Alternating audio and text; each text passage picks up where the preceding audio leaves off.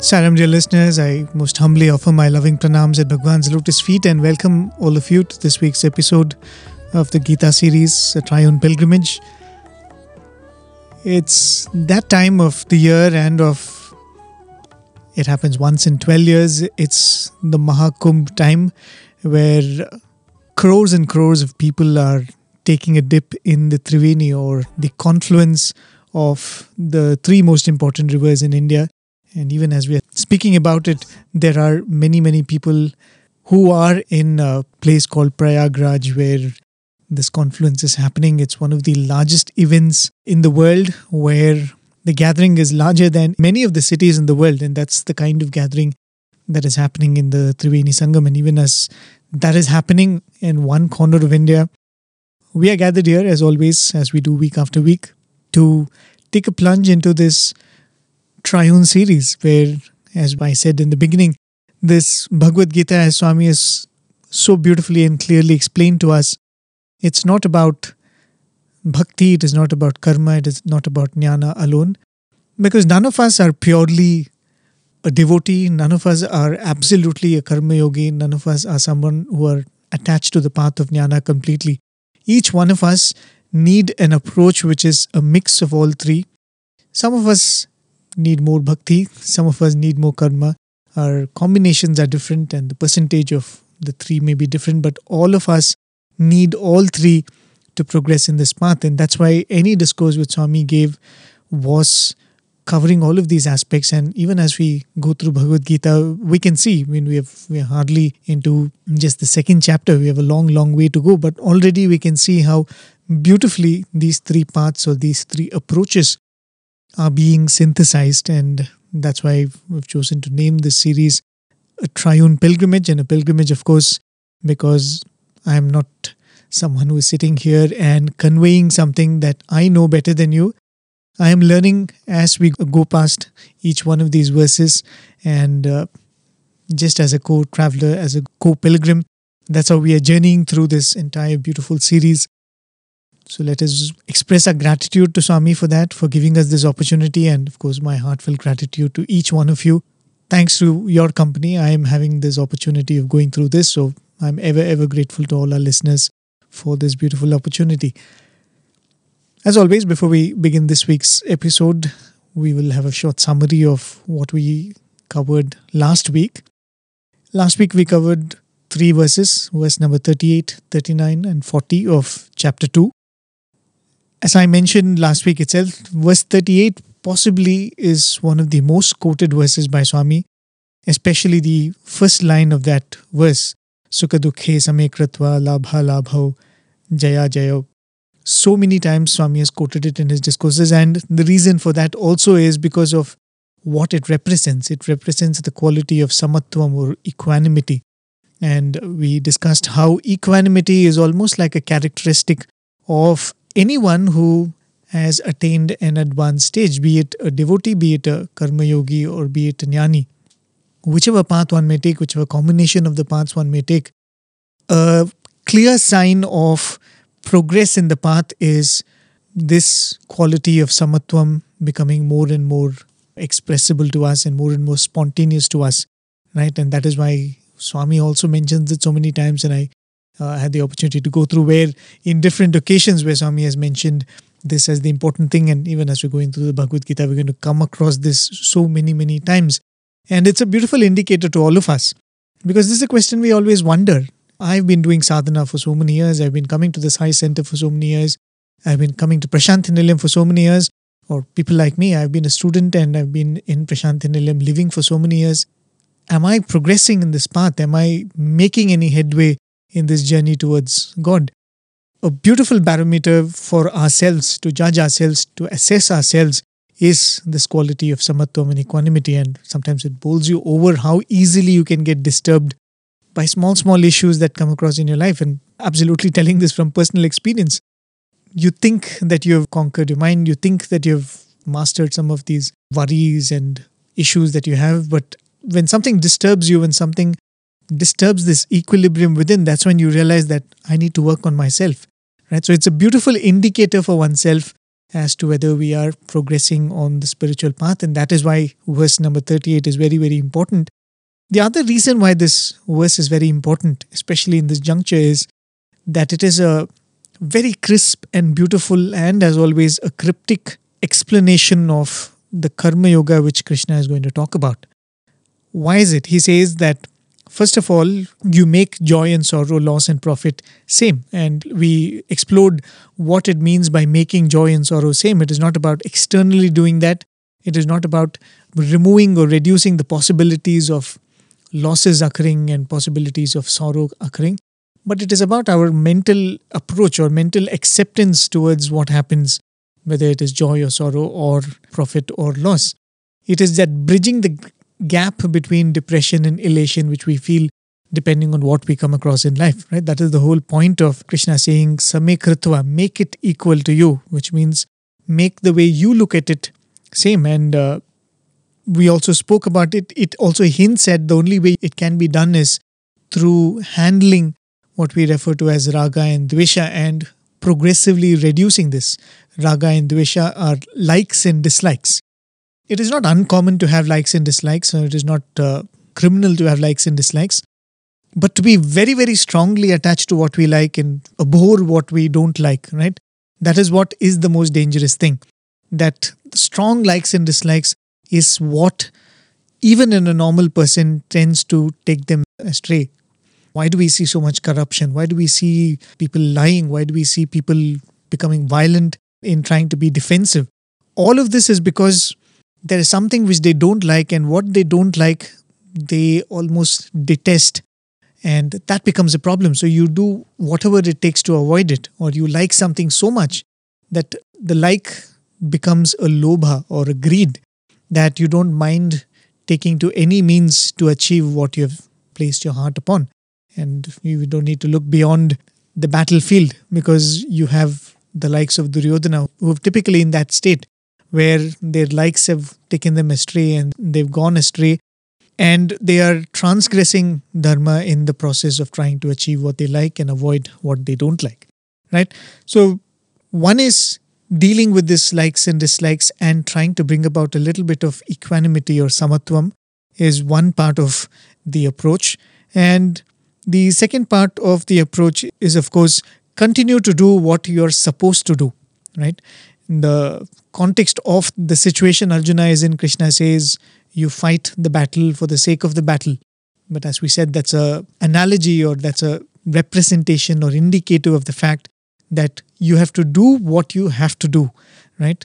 Develop equanimity and do what you have to do. That's the meaning of verse number 38.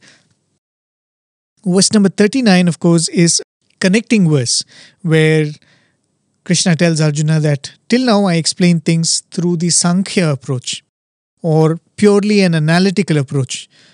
And I explained also Sankhya philosophy is different from a Sankhya approach of argument, right? Sankhya philosophy is when you start looking at the human experience and the body, the dehi and death, what happens after death. All of that comes under Sankhya, and that is the verses from 12 to 30 are what purely come under Sankhya philosophy. But even after 30 till about verse number 37, Krishna has been explaining even from the point of view of the ill fame which will come to go Arjuna and what happens when you don't do what you're supposed to do and all of that. So that does not come under Sankhya philosophy. But the very fact that at 39, Krishna says that till now I taught you from the approach of Sankhya, what Krishna is referring to is the analytical approach more than the philosophy of Sankhya.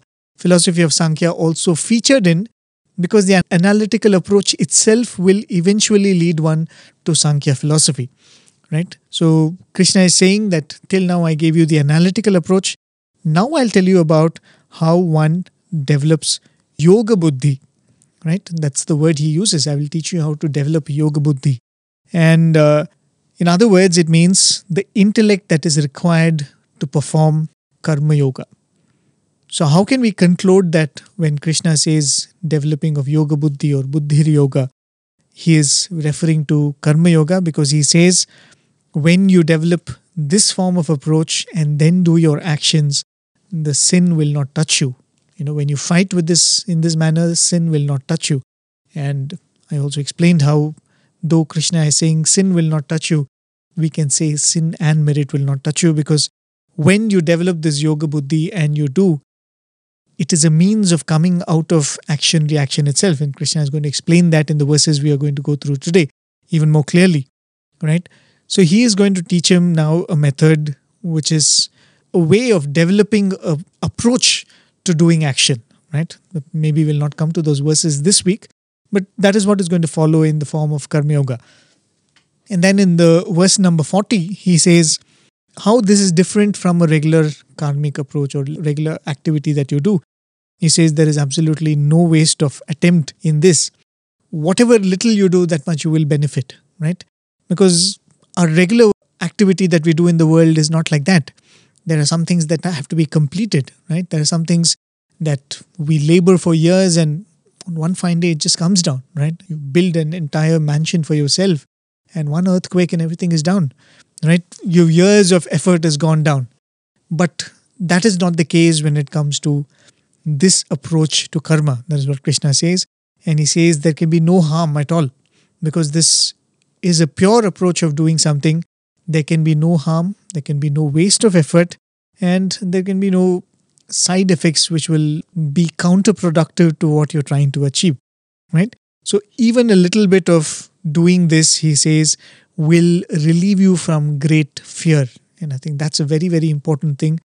We will understand what that means, because fear is an important quality or important feeling that we're trying to all the time battle and control. That's verse number 40. And the verses that we're going to go through today, 41 to start with, is a continuation of verse number 40, where Krishna has still not started speaking about karma yoga, but he's speaking of how this form of approach to action is different from the regular actions that we perform in our day-to-day life. So let's go to verse number 41 of chapter 2. As always, I'll play it out for you in the voice of Brother Shyam, who has rendered it very clearly and beautifully for us. And at the end of it, I'll give you a brief meaning of that, and then we will go deeper into the verse. Vyavasayatmika buddhihi ekeha kuru nandana bahushakahyanantascha buddhayo vyavasayinam. O scion of the Kuru dynasty, in this there is a single one-pointed conviction. The thoughts of the irresolute ones have many branches indeed and are innumerable. As we've been following, and Krishna tells Arjuna that he will teach him Buddha Yoga, as I just mentioned, the analytical explanation or Sankhya approach is over. The reason why he was saying that till now I taught you Sankhya and now I'm going to teach you something different is probably this approach is not so easily available to common thinking. If I could put it that way, it is not accessible through logic in the simple sense. And this is, I think, a very important point to keep in mind. When we talk about basic morality, basic discipline in life, all of this actually depend on common sense. We don't really think of it. We don't realize that we leading a disciplined life or we following rules and regulations invariably for our own benefit. The simplest thing is when you're driving a vehicle on a busy road, you following the lane disciplines and you stopping when there is a red light or you slowing down when there is a pin turn coming or whatever it is. All of these disciplines that we follow are beneficial to us, right? So, in that manner, basic morality, basic discipline, all of these are based on simple logic and common sense. For example, the most fundamental tenet of morality or ethics is what I don't wish others to do to me, I should not be doing to others. It's very, very simple understanding, right? We are living in a society, we are sharing common space, we are sharing common resources. So we need some simple logical ways by which we don't step on each other's toes. And that's what simple morality and simple rules and regulations in society is all about. It is commonsensical, it's logical. What we refer to as Sanganiti, right? Swami would often say that Papabhiti, Devapriti, and Sanganiti. Sanganiti is nothing but when you are in a collection of human beings, if simplest way of putting that, society, right? The rules in society are very simple logic. Let's say that there are 10 people and there is one coffee counter which is dispensing coffee, just like the kiosk outside Radio Sai. It makes sense to quickly form a line and go and take your coffee on the first come, first serve basis, right? That's the simple way of ensuring that everybody gets their coffee and there is no chaos. And in the meanwhile, if you find a physically challenged person coming or an elderly person coming, it makes sense for us to let that person get the preference and get his or her coffee in the beginning. And that is also based on the idea that, look, if I was in that place, I would like the people to be more considerate to me, right? So similarly, it goes back to what I do to others is what I would want others to do to me. Definitely there is the aspect of compassion. I'm not taking that away. But if you look at it, even compassion is based upon empathy, right? So when you see a person who is disadvantaged, you kind of feel that person's pain or feel that person's disability, right? So what you would want others to do to you if you were disabled in that same manner or you were in a difficult situation like that, you go out and do to the other person, right? So all of these compassion and sympathy, all of that is based on the quality of empathy or ability to see the other person's pain as your own. So in all of these things, if you see rules and laws, be it, somebody's running a business and why do we have so many rules? All of these are meant to streamline life and so that, there is less chaos for me and there is less chaos for the people around too. The same thing you consider in a country where there is, so much inequality, right? In terms of wealth and power and authority, where legally getting something done becomes very, very difficult, right? When there is any kind of inequality, that's what happens. So in such cases, you will see that people try to start taking law in their own hands. But the same thing in more advanced and developed countries, you do not have the incentive to actually break the law because you can get everything following the law and following the rules and regulations that are laid out in society, and people would be happy to follow the disciplines. And that's why you would find that the more prosperous the country is, the more developed the country is, you find that the necessity to take law into your hands becomes lesser and lesser, and people are more spontaneously following regulations, right? They are following righteous living. Because to follow a righteous and moral living is commonsensical, right? That's the point I'm trying to make. So where the situation is not conducive for moral living, like in a society where there is inequality, then we bring in the concept of merit and sin, saying that no, it's not about what actions do you do and what results you get, but there are also consequences to your actions which are unseen, right? That's what we've been telling. The adrishtaphala of your actions, you're not only the drishtaphala, but there is the unseen consequence or adrishtaphala which also has to be kept in mind. So the concepts of sin and merit and heaven and hell and all of that is brought in. So we kind of extend this idea of commonsensical rules and regulations and morality into a state where even when you don't have the right kind of environment to follow morality, how do you ensure that an individual continues to follow morality? So you bring in all of these concepts.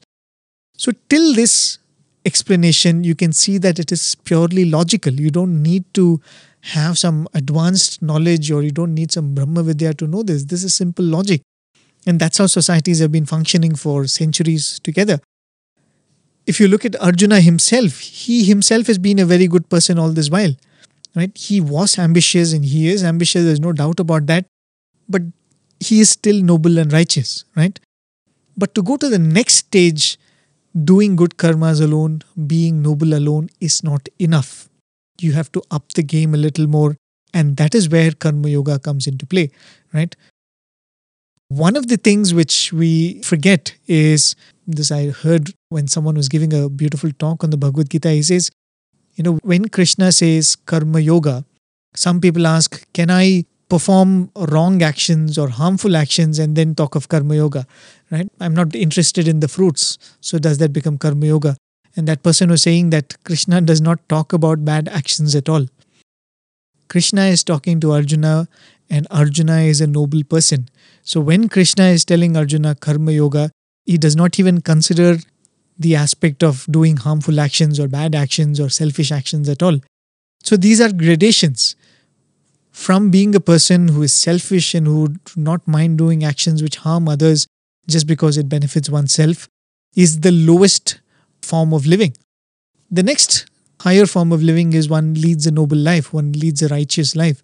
One pursues one's ambitions, one pursues one's desires, but still continues to lead a noble and respectable life. And that's what Arjuna has been doing. But the next level is Karma Yoga, where one has to lift oneself even from the level of nobility, so to say. Just to remind you all, we are extensively using the term Karma Yoga, and from our previous reading, we know that Karma Yoga is nothing but doing action without looking at the results. But in this point of the Bhagavad Gita, till now Krishna has not introduced that terminology, nor has he openly spoken about it. The only hint was, as I just mentioned, it is in that verse number 38 when Krishna gave a crux of what it is to do Karma Yoga. But the topic and the phrase has still not been introduced. So just to keep that in mind. Coming back to this shloka, I think I've taken a long time to come back to the shloka that we are at, which is shloka number 41. Krishna says, Kuru Nandana, scion of the Kuru dynasty. Again, technically speaking, Arjuna is also a Kaurava. Though we are saying Pandavas and Kauravas, Arjuna and his brothers are also Kauravas because they also belong to the same Kuru dynasty. But they get the name Pandavas because they are being discriminated against by the Kauravas, saying that you don't belong to us. And also, I think clearly they stand out in their nature and their nobility, and so they are identified differently from the Kauravas. So Krishna is referring to Arjuna as a Kaurava. He says, Kuru Nandana, O scion of the Kuru dynasty. Iha, in this, meaning he is still referring to this yoga approach to karma that he is going to teach. Iha, in this, buddhihi, in the intelligence or discrimination, vyavasayatmika, the word he is using is vyavasayatmika. I'll split it. Vyavasayatmika, and then he says ekaha. What is vyavasayatmika? There is resoluteness, or there is, you're clear of what you want.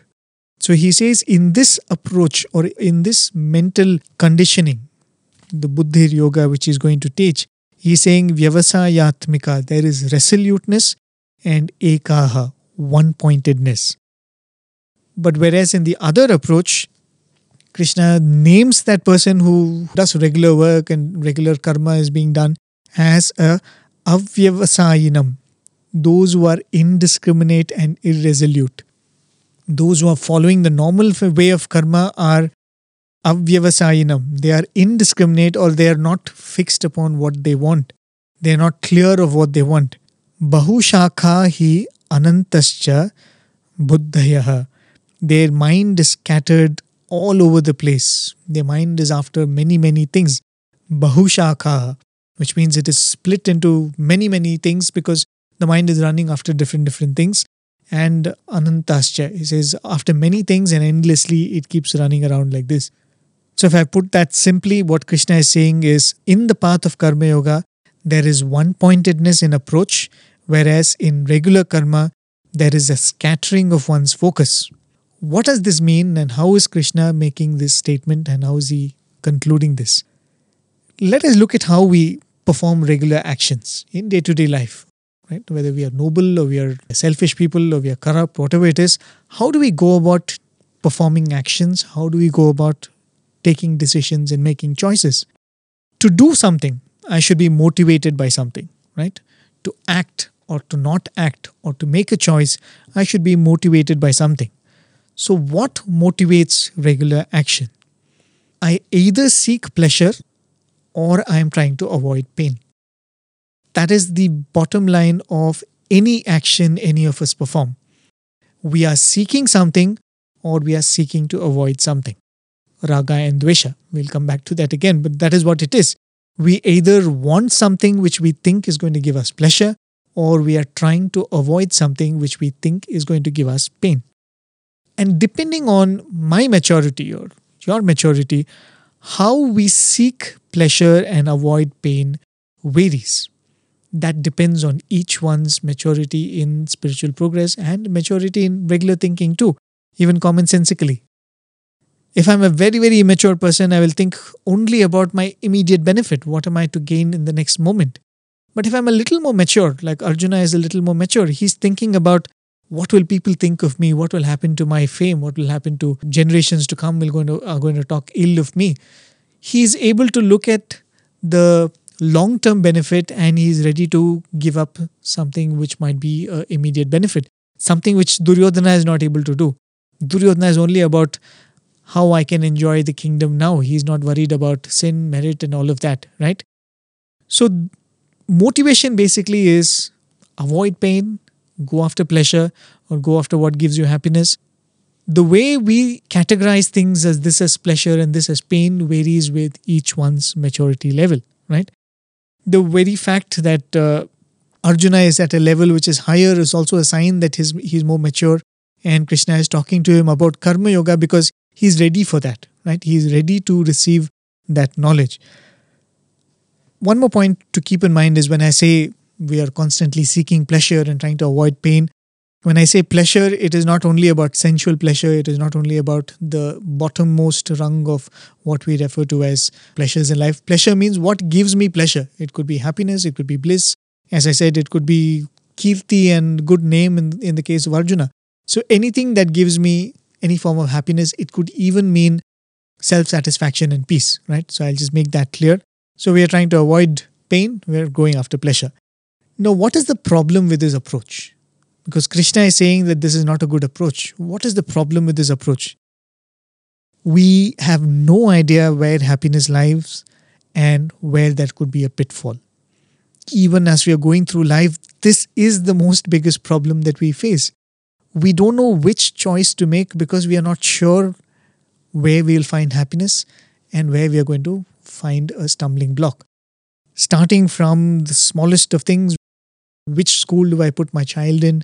Or which course do I take? Do I take up engineering? Do I take up medicine? Do I take up science or commerce or MBA or MCA? Why are we so indecisive? Because we are not sure which decision or which stream or taking to which path is actually going to give me pain, or which path I can avoid the pain. In fact, even more than we seeking pleasure, I think we are obsessed with this desire to avoid pain, right? That is what is biggest in our mind. And that fear, right? That is why I said when Krishna said by doing this, even to a small extent, a great amount of fear will be removed. Because fear plays a very, very important part in our life. We are always scared, right? There are mother and father who want to look for a bridegroom for their daughter, or what is the best school to put my child in. Why are they so scared of that? Because all the time we're worried if my decision will lead to pain in any form or failure in any form. We are always worried about that, right? And in fact, a good majority of us turn to Swami purely for helping us in this decision making, isn't it? Because we are always worried that we'll make a wrong decision, and we know that, Swami can see more than I can see, and Swami is wiser, and I can just relegate this decision making to Swami, right? Because we are constantly fearful of what would happen if I take the wrong turn. When we perform actions motivated by pleasures, we become very, very indecisive because of this, because we don't know where to avoid pain and where to find pleasure. But not that we are completely bogged down by this, right?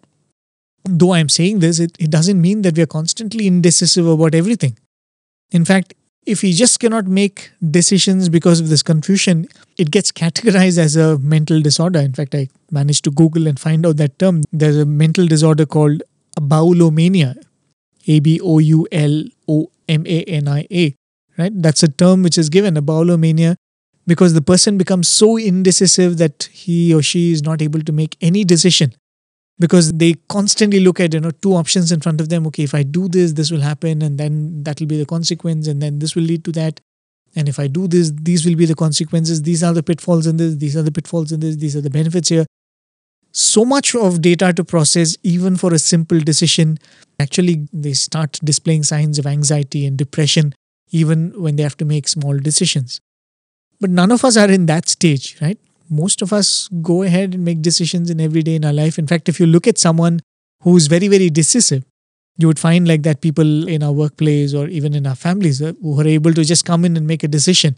If you look at them, not always they are sure of what will happen. Most of the people who are very decisive like that will say that, let's go with this. If there's a problem, we'll face it. If there are issues which come after that, we'll deal with that, right? If you find bosses who are very decisive, this is what they'll do. Like, let's take a quick decision. Let's do it. If there are problems on the way, we'll cross the bridge when it comes, right? So in a sense, if we are able to remove the fear of pitfalls from our mind, the more easy our decision making is going to be, right? And that is precisely what Krishna said in Shloka number 38. He said, Sukha dukkhe same kritva labha labho jaya jaya. The more you are able to bridge this gap between pain and pleasure, victory and loss, and happiness and sorrow, right? The more you're able to bridge that, your ability to become more decisive becomes easier. And that's precisely what Krishna is telling here.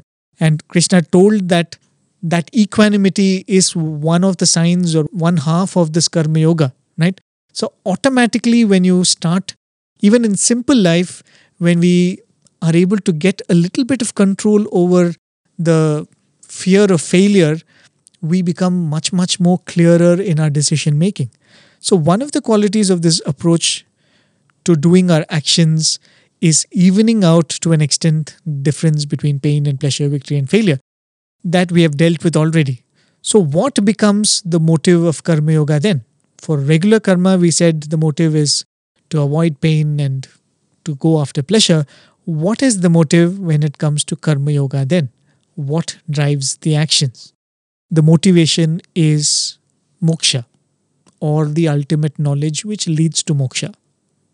This might appear like how many of us are really motivated by moksha? I don't know if I can categorically and confidently say that I'm after moksha, right? That desire for moksha itself comes much, much later in most of our lives. What we refer to as mumukshatvam, right?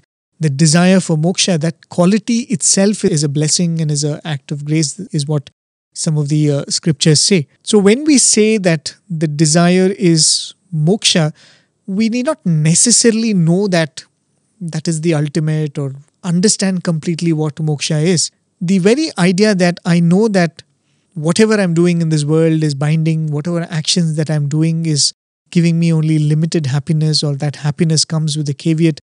When we start understanding this, the mind starts craving for something higher. The mind starts craving to understand the purpose of all of this.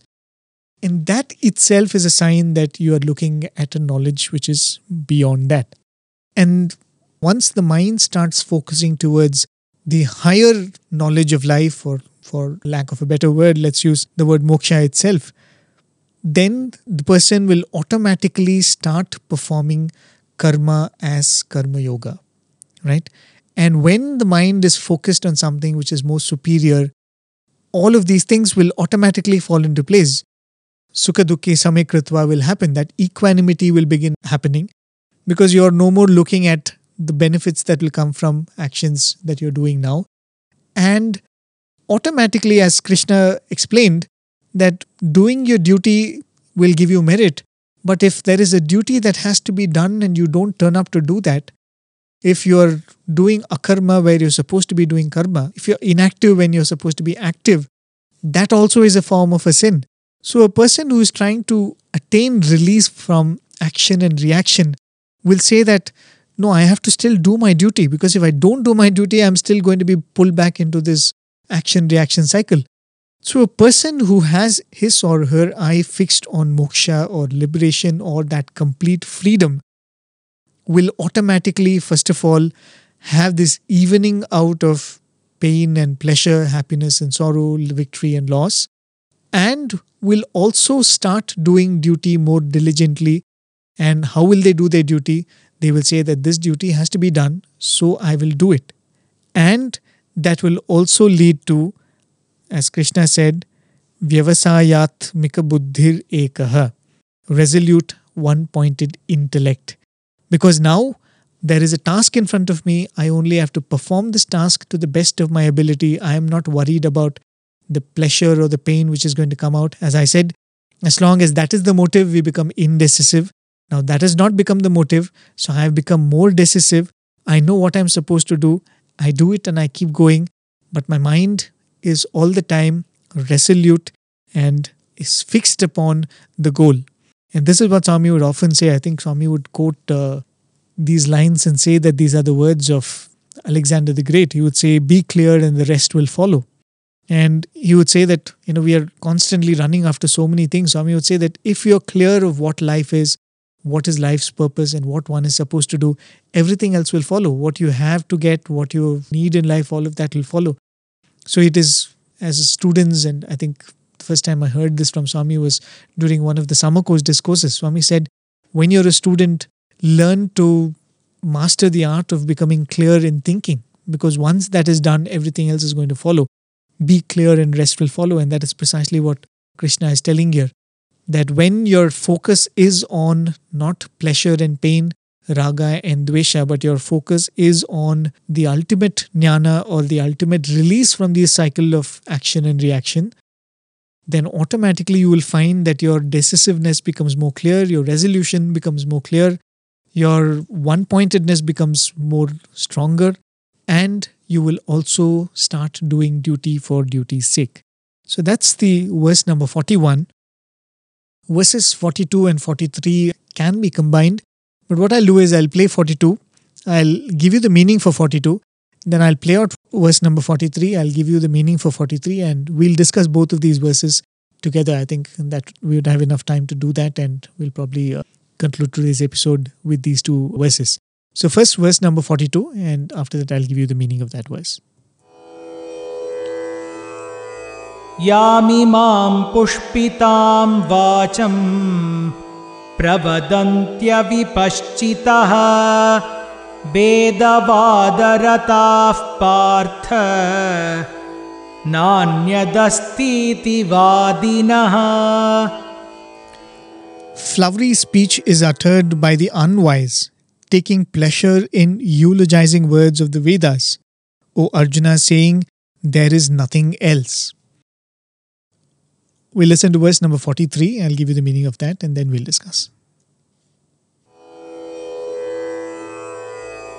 कामात्मानस्वर्गपरा जन्मकर्मफलप्रदां क्रियाविशेषबहुलां भोगैश्वर्यगतिं प्रति.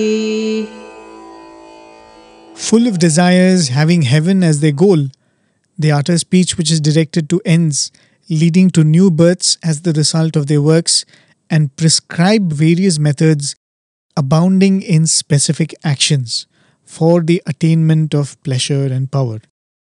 Well, those are verses 42 and 43. I don't know how much could have been conveyed with that meaning. We will go into the detailed meaning of the two verses. But before that, we made a clear distinction in the previous verse that ordinary karma is doing actions with pleasures and pain in mind, and karma yoga is primarily a means after one has set their eye upon the ultimate freedom or moksha. Right? If you look at the karma yoga path itself, when one starts doing karma yoga, eventually one will attain moksha. If one has their eye fixed on moksha, then one will automatically start doing karma yoga. Right? That's what we had derived from that previous verse. And also if you look at from the point of view of jnana, right, when you talk of attaining that knowledge or that wisdom which is going to give us release from this worldly existence, karma yoga is also a means by which the mind is purified and made ready to receive that jnana. And that will be explained in these two particular verses as we go through. But for now, that is something that we have to keep in mind, that to receive that jnana, we have to purify this mind. And that is why Swami would always say that doing one's duty is one of the best ways for developing chitta shuddhi or purity of the mind. Constantly doing one's duty, and that itself will purify your mind. And when you have many lifetimes go in just performing one's duty, eventually, the mind becomes matured enough, and one starts doing karma yoga, one starts more spontaneously doing karma yoga and gets ready to receive that jnana, right? But between the desire for pleasure and the desire for moksha, there are many levels. Maybe before I explain that, just one point. When we say desire for moksha or mumukshatvam, it is not similar to other desires in that sense. It is just a state where our focus is on the ultimate. It is not as much a craving, though we are telling desire for moksha. Swami would say dharma, artha, kama and moksha. Kama should turn towards moksha. But when we say mumukshatvam, it is not a kind of a craving, just like how craving for sense pleasures are there. It is not in that sense. It is just a state where our focus is on the ultimate. If I start thinking of moksha or the ultimate wisdom as a possession, the moment I say that I want moksha because you don't have, she doesn't have, my mother and father don't have, and I want moksha, you are only turning it into another objective possession, right? Something if I have, I'll have a little higher status among the people whom I move about with.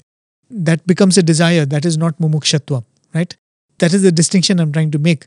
When I say desire for moksha, it is not necessarily mumukshatvam.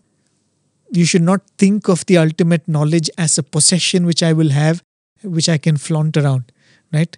You clearly say that I don't want to be caught up in the trappings that come with attainments and achievements in the world.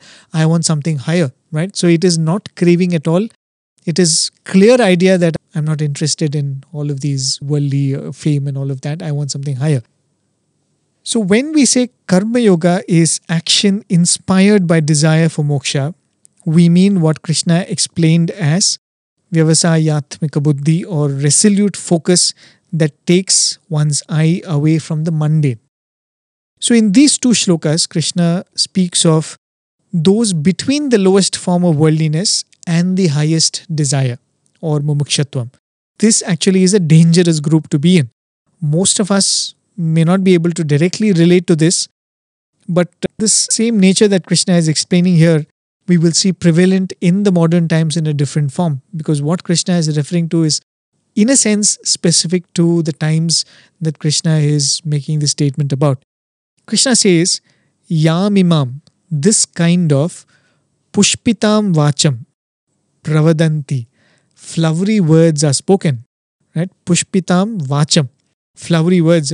Honestly, I didn't realize that this usage, flowery words, was so ancient. It appears like a more recent language development which has come. But even in the Bhagavad Gita, it says flowery words. He says, such flowery words are spoken. But what kind of flowery words and who utters them? Krishna explains, avipaschitaha, the unwise. Avipaschitaha. This is a very nice word that Krishna is using. Vipaschitaha means wise. Avipaschitaha means unwise. If you look at the root word of this complex word which Krishna is using, pashyati means to see, right? So from that, if you see, vipaschitaha means one who can see clearly, or one who has clarity of vision. And that person is wise. Avipaschitaha, when we say is an unwise person, those that are not able to see clearly, or those who are not able to see the complete picture, are called unwise. Right? It almost suggests that they are seeing, but they are not seeing completely. Paschannapina paschat, Swami would say. Mudho. One who is seeing but is not able to see completely, or who's not seeing in a subtle manner or in a deep sense. And then he says, Veda Vada Rataha. Those who are lost in the technicalities of the Vedas. Veda Vada Rataha. Here there's a context to what Krishna is saying. As I said, this particular explanation which Krishna is giving has a connection with the times in which Krishna is delivering this Bhagavad Gita. Today we speak of atheists who don't believe in God, they don't believe in religion, sin, and merit. They're not necessarily bad people, right? They say that we will lead a good life, we will lead a noble life, we will not harm anybody, we will live and let live, but we don't believe in all of these things. They are one category of people. In the earlier eras too, especially in the Dwapara Yuga where we're talking about, we had people like this, and they were called Nastikas. Nastikas are those who did not believe in the authority of the Vedas. But when Krishna says, Veda Vada Rataha, these are people who believe in the Vedas, who are using the knowledge of the Vedas, but they are avipaschitaha.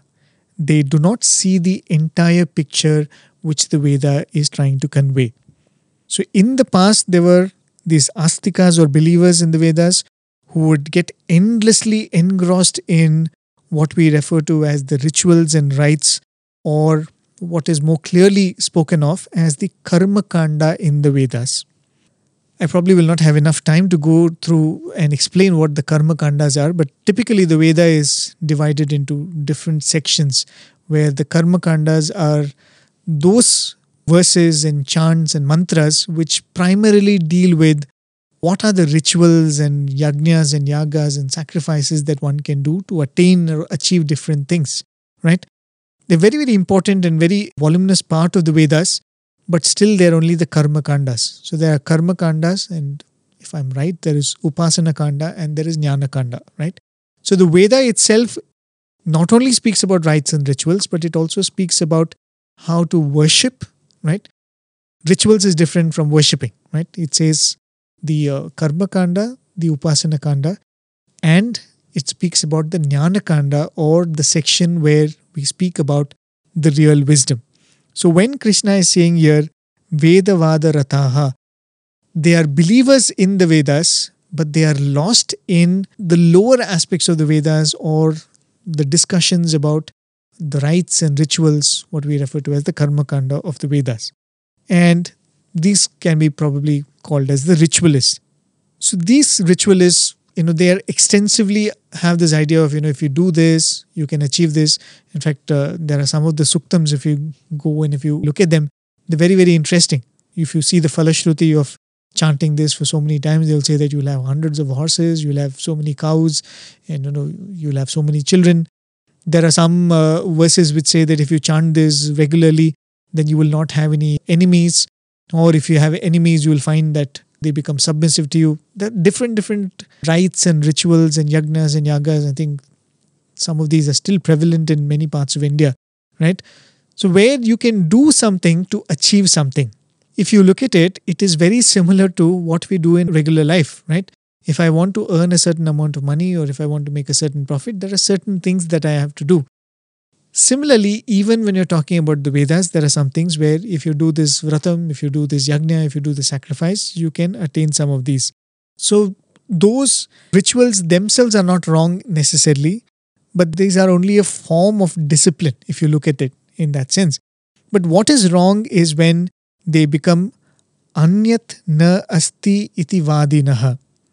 Krishna says anyat iti na asti vadinaha. Those that argue that there is nothing more than this to the Vedas. That is when they become a problem. Following rituals is not a problem. Doing yajnas and yagas are not a problem. But when they say the entire body of the Vedas is only about this, then they become dangerous people, right? So when we say Vedas, what is the equivalent to that in the modern context, right? Because as I said, this is specifically for the context in which Krishna is speaking, because one of the things which the Bhagavad Gita looks at is the revival of the right understanding of the Vedas, right? And Swami has also said this many times, and even in the Bhagavad Gita, Krishna will make that categorically clear. That is one of the purposes for an avatar to take place, that he puts in context the eternal wisdom. When you talk about the Vedas and Vedanta, they are supposed to be the eternal wisdom come from time to time. But with age, burden that they kind of collect over the period of time. And one of the things which invariably tends to happen is this, where you think that the idea of the Vedas is to do yajnas and yagas. And you get too engrossed in that, where Krishna comes and says that, this is the context. And you would see that constantly happening even in Swami's life. It is not that Swami did not encourage rituals. It is not that Swami did not do yagas and yajnas, but on many occasions where something has outlived its purpose or something is not conveying the essence of what is being done, Swami would say, no, this can be dropped. You don't have to follow this. There's so many of the things we can see, restrictions which are caste specific. Swami has said that, you can do away with that. Restrictions that are gender specific, Swami says, no, they do not apply to this particular yuga. So one of the things an avatar or an avatar Purusha comes to do is this, to weed out all of these problems of getting too focused on ritualistic part of some of these things, right? What I was telling is, how do we look at it from our modern context and how do we relate to this? When we say Vedas, what is the equivalent to that in the modern context? The idea of Veda itself is a pramana. When you say pramana, it's a means of knowledge, right? It is not an end in itself. The knowledge has to be gained by the individual, and it is a body of work that is extremely exhaustive, but it is only a means for that knowledge. It only gives you the basis for righteous living and the tools for achieving knowledge which is beyond this life. But its greatest gift is the ultimate wisdom which can completely release you from action and reaction cycle, right? So that is what the Vedas are. Once in Radio Sai, I think we were speaking to this Ayurvedic scholar, and he was telling us that if you go into the original Ayurveda and what are the solutions that it has for the health problems, he was saying that if you follow strictly some of the regimens that they've given, even if you're not well, without any effort, a person can live till 100 and 120 years or so without facing any kind of health problems throughout that period, right? And he said it's very, very simple. I mean, it's not at all very different. There's some very simple things to be followed, and you don't have to worry about health at all. And even if you happen to contract some kind of disease, there are means by which it can be solved with least effort. And when he was explaining all of this, he said, see, to take care of the body, the Vedas have given you the means to do that, and they've given it so easily that you don't even have to worry about it. You don't have to spend too much time about it. And he said, why has the Vedas given you this so very easily and readily? The idea is, look, this body is meant for a purpose, and we will teach you a means of maintaining that body. You don't worry about it, don't spend time on it. You only worry about what is the purpose for which this body is given. He said that is the concept of the Ayurvedic approach to life, that good health can be easily got by following a certain regimen, so that thereafter the individual can concentrate on what is the purpose of the human birth. And that is what is with everything. That is what has happened with what we today call yoga, not the yoga which Krishna is talking about, what we refer to as yoga or yogasanas, right? The whole of Patanjali's yogasana, if you look at it, in the 8th stage process which Patanjali talks about, the asana and pranayama are just 2. And those are meant to take care of your physical body so that you can concentrate on higher things and go up till samadhi. But today you find that yoga itself, the aspect of taking care of the body itself has become like yoga, right? The same thing is happening is what Krishna is talking about. Karma Kanda is there in the Vedas, and there is a certain benefit for that. Following these rituals and rites and sacrifices and yajnas and yagas has a certain purpose, and that is so that your immediate needs or the worldly needs can be taken care of. And then the Veda also speaks about the higher things in life, right? But those who get lost in just these low things, they are the people who are following just the karma marga, right? Not the karma yoga, but constantly getting caught up in doing things for some benefit in mind, right? Anyat na asti, there is nothing more than this. People who claim this, they are the people who are lost. And such people are kamatmanaha, individuals who are filled with desires. Swargapara means those who believe that heaven is the highest, those who desire for heaven. Janma karma falapradam, who think all that we do is so that the karma phala or the consequences of our actions will lead to a good birth next time. Kriya Vishesha Bahulam. Vishesha Kriya means specific rituals for specific benefits, right? As I just explained. Kriya Vishesha Bahulam, one who practices different rituals for gaining different things and different purposes. So in the context of the Gita or the time of the opera, Krishna is speaking about the ritualists Again, practicing rituals is not wrong per se, but using the Vedas only for figuring out how I can seek pleasure and avoid pain will make you get lost in it. And as Krishna says, it will diversify one's focus and it will make one indecisive. And in all this, he says, Bhogaishwarya Gatim Prati. It is done for the sake of Bhoga, sense enjoyment, Aishwarya, for opulence, and Gatim, or worldly progress. I think before I speak anything more, I'll probably give you a summary meaning of the two verses, because in all this it must have got lost a little. I'll just give you the summary of the meaning of 42 and 43. We'll just take a few minutes after that before we conclude. So the meaning of those two verses are, O Partha, those people of poor wisdom and unclear vision who utter this flowery talk which promises birth or good birth as a result of rights and duties, and is full of various special rites meant for the attainment of joy, affluence, and worldly progress, they remain engrossed in the utterances of the Vedas and declare that nothing else exists. Their minds are full of desires and they have heaven as the goal. So that is the meaning of the two verses. Let us see if this has any direct relevance to our own lives. If you were to just keep aside the idea of heaven and hell, right? Because clearly Krishna is saying that you don't do yajnas and yagas only for benefits within the world or within this lifetime, but you also think that, oh, if I do this, I will get heaven.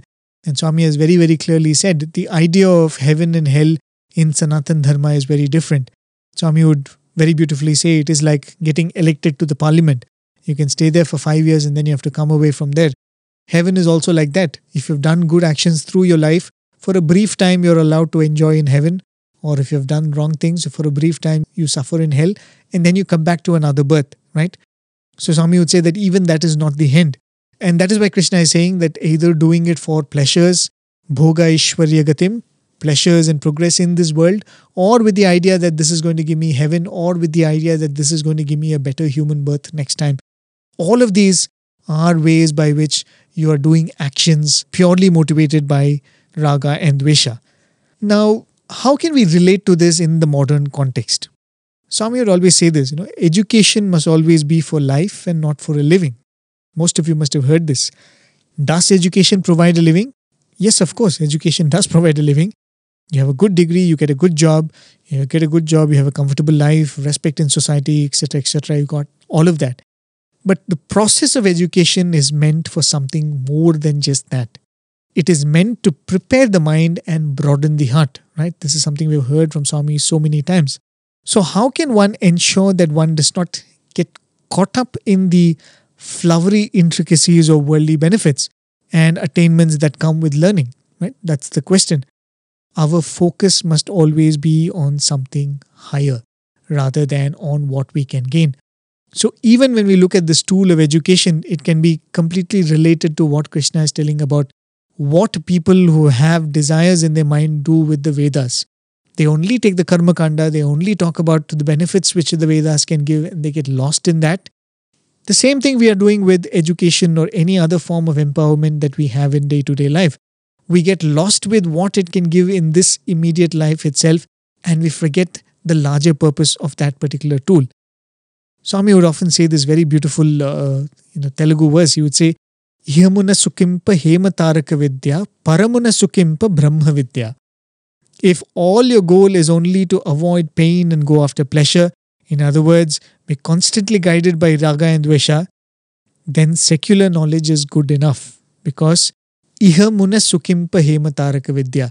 To find pleasure and happiness in this particular world and in this particular life, Hema Taraka Vidya or secular learning is good enough. The same way superficial knowledge of the Vedas are good enough to get that kind of benefit. But if you want supreme happiness, Paramuna Sukimpa Brahma Vidya. If you want supreme happiness that cannot be taken away by the irregularities of lives or the ups and downs of life, if you want that happiness which is supreme, then your mind has to be focused on Brahma Vidya. So coming back to the description that Krishna has been giving all through these, Raga and Dvesha are the main culprits. I like something, I don't like something, or I like something so much, I kind of detest something so much. These are the main culprits. Until these are removed, there will be desire for something or the other. If not silly pleasures, you will have desire for grander achievements. If not for grand worldly achievements, you will be desiring for heaven and hell or better birth. Like that's what Krishna has been explaining. So this raga and dvesha must be controlled, and for that one has to strive for equanimity, and in this process to do work or to do karma with a certain mentality helps a lot. So you can see that there is nothing like you do this and then that will follow and then you will get that. All of these are interconnected. To have a focus on higher things, to develop equanimity, to continue to do duty for duty's sake. These are like, three things which are going to work hand in hand and help us in this progress which Krishna is talking about. Sorry, I took a little extra time and I think we'll conclude with that. We'll continue with this chapter 2 next week. Do join me again next week and we'll continue with this, the Gita series, The Triune Pilgrimage. I'll meet you all again. Till then, farewell and happy listening.